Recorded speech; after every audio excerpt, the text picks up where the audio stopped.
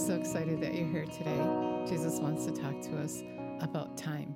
So let's acknowledge him. Jesus, we thank you for teaching us your way, for teaching us about your time. We thank you and praise you that you meet every need. And we thank you and praise you that you are revealing to us the mysteries of your kingdom, that you never leave us or forsake us, and that you're getting us ready for that time where we stand before you. We love you and praise you. We give you all the glory. So we had been talking about the garment, the wedding dress, and everything Jesus teaches us is refining us to that place where we fit into the kingdom. And so as he shows us truth, in other words, then we walk in it. We receive it, we acknowledge it, we don't reject it. And by doing that, we're preparing to stand before him that day without spot or wrinkle. In the Passion Translation, Galatians 6:7, God will never be mocked. For what you plant will always be the very thing that you harvest. So much going on in the kingdom that you may not realize. And so what he's saying is what you plant will come up. You will have a harvest. The harvest you reap reveals the seed that you planted, right? And so whatever you're planting, whatever words you're speaking, that is what's going to happen. These are spiritual principles in the kingdom of God. If you plant corrupt seeds of self-life into this natural realm, you can expect a harvest of corruption. If you plant good seeds of spirit life, you will reap beautiful fruits that grow from everlasting life of the Spirit. Don't allow yourselves to be weary in planting good seeds, for the season of reaping the wonderful harvest you've been planting is coming. Take advantage of every opportunity to be a blessing to others, especially to our brothers and sisters in the family of faith. And so you might not realize it, but planting good seed is planting seeds in other people's lives, doing good to others. The kingdom of God, planting seeds in the kingdom, is God's way. The do unto others as you would want to be done to you is the thing that you're doing when you're expecting good results. Don't allow yourselves to be weary in planting good seeds. So don't get weary in doing that good thing and doing that for others, because when you do for others, that will be done for you.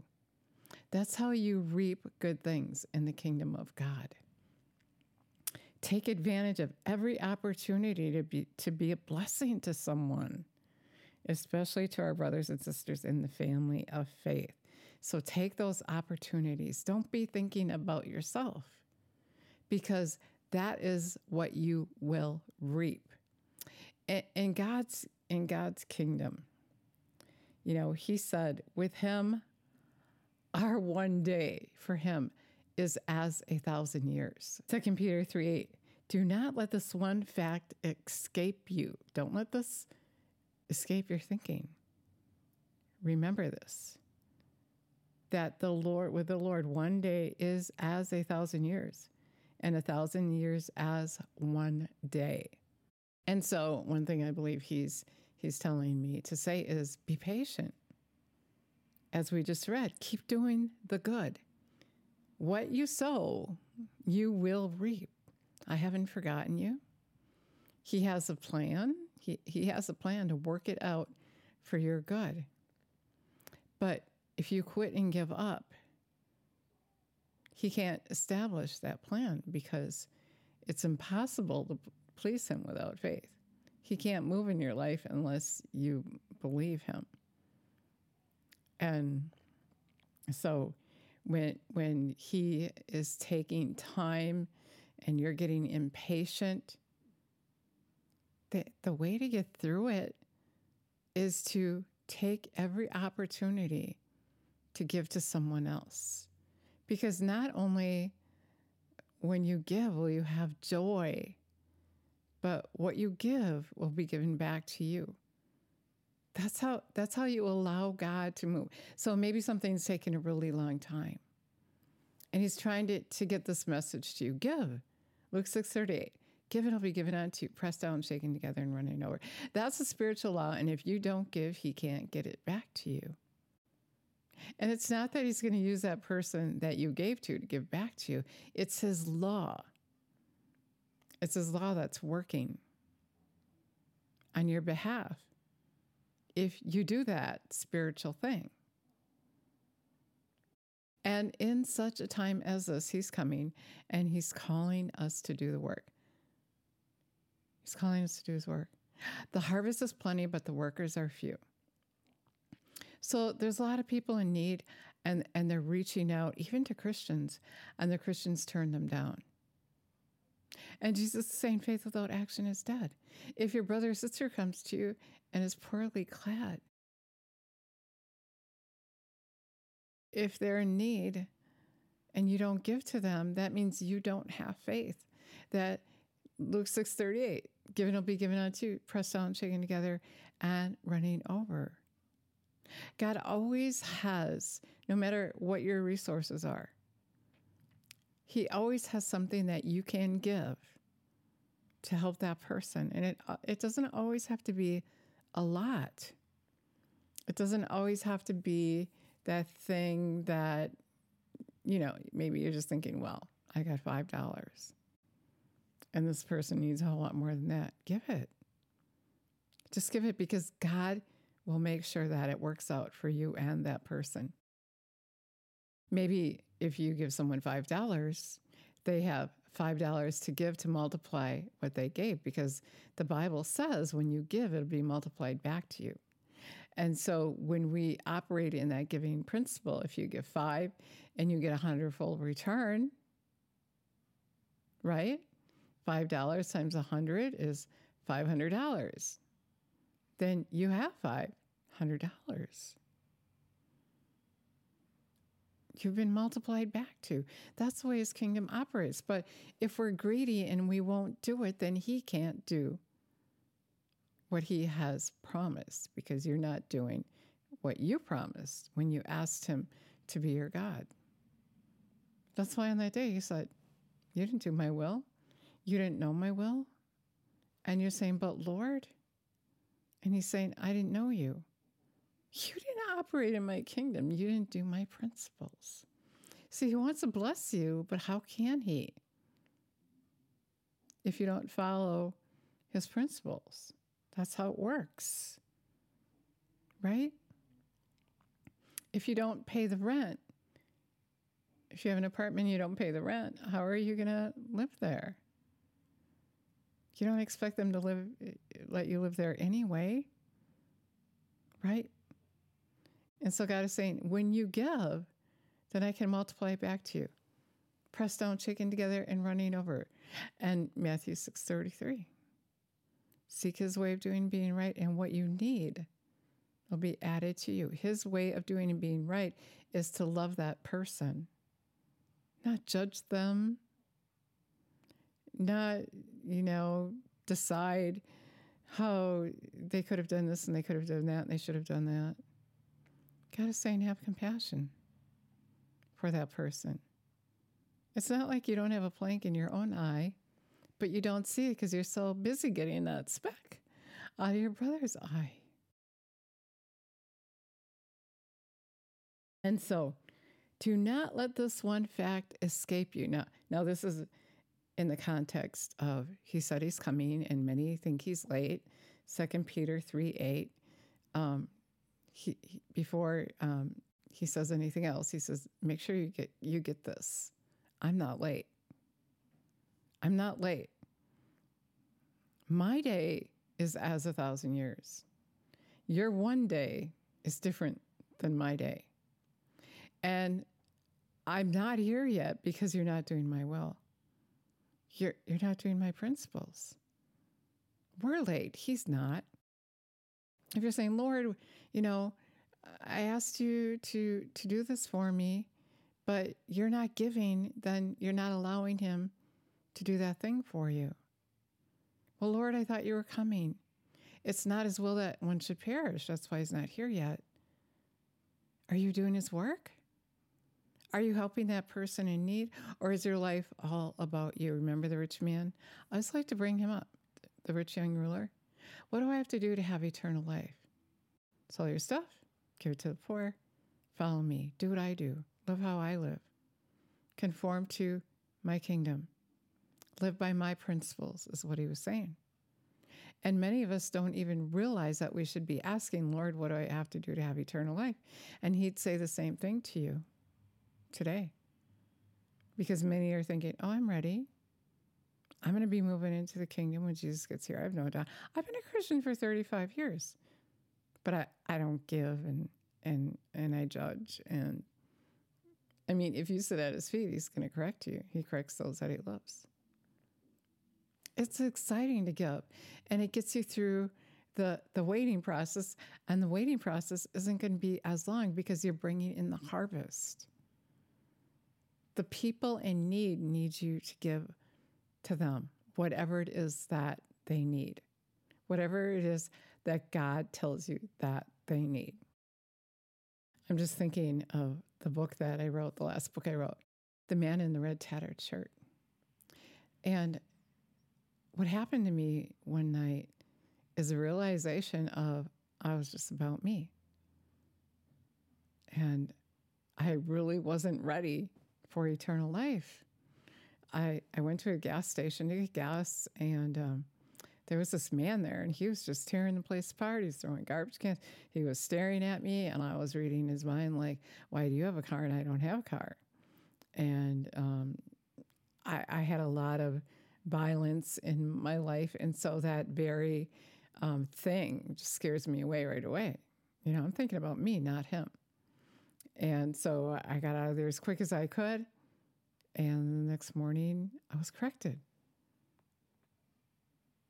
And Jesus said, it wasn't about you. You can trust me. You're not to live in fear of your past or that this man would hurt you. But you should be thinking about, what does this man need? He needs Jesus. And you have Jesus to give to him. But you didn't. You're just thinking about yourself. You're thinking only of yourself, not what this man needed. I felt terrible. This man, maybe, I felt like Jesus was saying is, you could have just said, come on, let's get a cup of coffee and talk about this. What's happening? Or what could I give to him? Besides that, what could have I done to make his life better instead of thinking about me and being afraid that he was going to hurt me and thinking about how dirty he was. And I didn't even want him in my car. So that thought must have gone through my mind that I could have him come and get in the car. But no, I was too prissy. It was all about me. And that is what God is saying, the life that we're living. These people need us. And we're just thinking about ourselves. And we have one excuse after another. And that's why he's not here yet. Because not only are they perishing, but because we don't care, we're perishing. Even though we think we're ready for Jesus and we don't have to do anything. People don't even care to read my book because they feel convicted as soon as they open it. One lady said to me, well, I stopped reading your book because you said I had to do something. And Jesus saved me by his blood. Yeah, he did.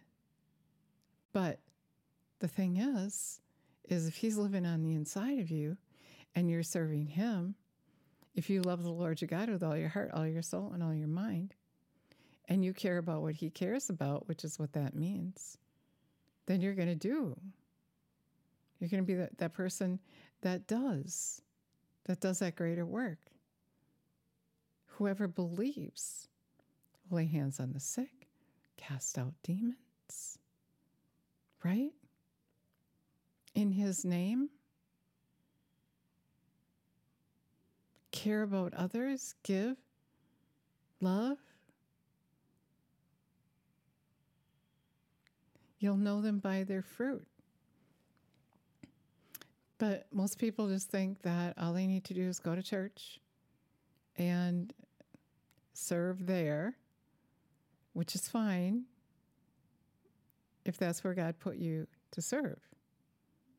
But it's not the only place. And sometimes we're doing service without Jesus, right?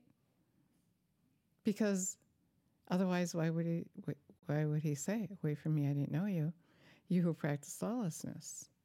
But Lord, we did this, we did that in your name. I'm referring to Matthew 7:21-23. Not everyone who calls me Lord, not everyone who goes to church and thinks they're doing my will enter into the kingdom of heaven, but those who do the will of my Father. And then he said, when you don't, he's going to say, I didn't know you. Away from me, I didn't know you, you who practice lawlessness. I was practicing lawlessness that day. I was in the wrong line. He's separating the sheep from the goats, right? Whatever you do for this person, you're doing for me. And whatever you don't do, you're rejecting me. And so his timetable is different than ours. He's not here yet because we're not ready, and he loves us, and he doesn't want you to perish. He doesn't want you to perish. And so he's telling you the truth. Revelation 3:19. I correct those that I love. He corrected me. I appreciated that. I don't want to stand before him that day and say to me, away from me, I didn't know you. You didn't love that man. You didn't care for him. You were only about yourself.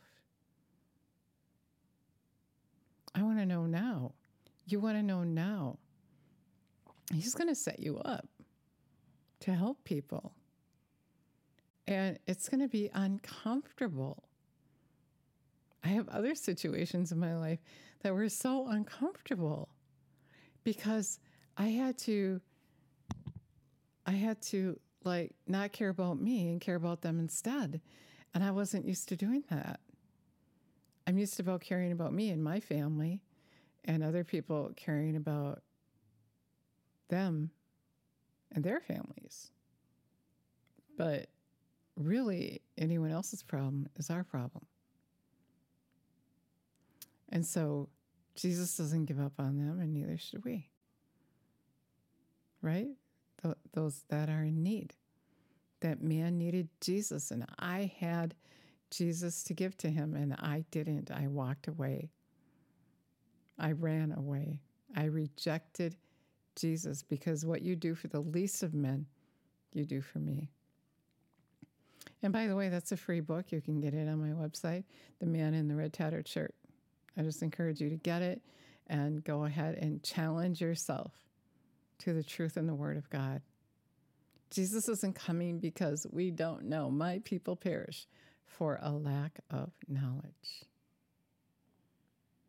Some situations are so difficult to deal with when you're living in the kingdom of God that you just don't know what to do. And I'm in situations like that all the time. And some people would say, well, I think you should do this, and I would do this. And I say to those people, but I only do what Jesus tells me to do because what I think to do could be wrong. What I think I should do is usually comfortable, right? But what Jesus tells you to do is never comfortable. And most always gets you in trouble, actually. So that's the word I have for you today. God is saying that his time is according to what we're doing. His time is is he's held up because we're not doing his will. He said he's long suffering as he waits for us. Paraphrasing it, I'm going to paraphrase it. Waits for us to get it together, to repent and get ready. There's going to be a new heaven and a new earth. There's no going backwards when he comes. When he comes, that's it. That's it. And there's no going back. And so he's not quick to come because that's the end of that book. It's the end of that. It's the end of it. And we start a new chapter or a new book, whatever you want to call it. The new heaven and the new earth where God lives with us. So now is our time to get to know him and do his work so that he can come. And if you're not receiving from him more than you can ask or think, it's because you're not giving. You're not giving. Let him direct your path. Don't direct it yourself. Don't try to be God. Let him take care of you. Let's pray. Jesus, you said you're knocking at the door of our heart, and you would come and live on the inside of us and teach us all things if we would acknowledge you, if we would heed your voice. And so we want to heed your voice right now. We commit to heed your voice. Come and live on the inside of us and teach us your way. Prepare us for the kingdom. Show us how to love your way. Show us how to love your way. We love you. We praise you.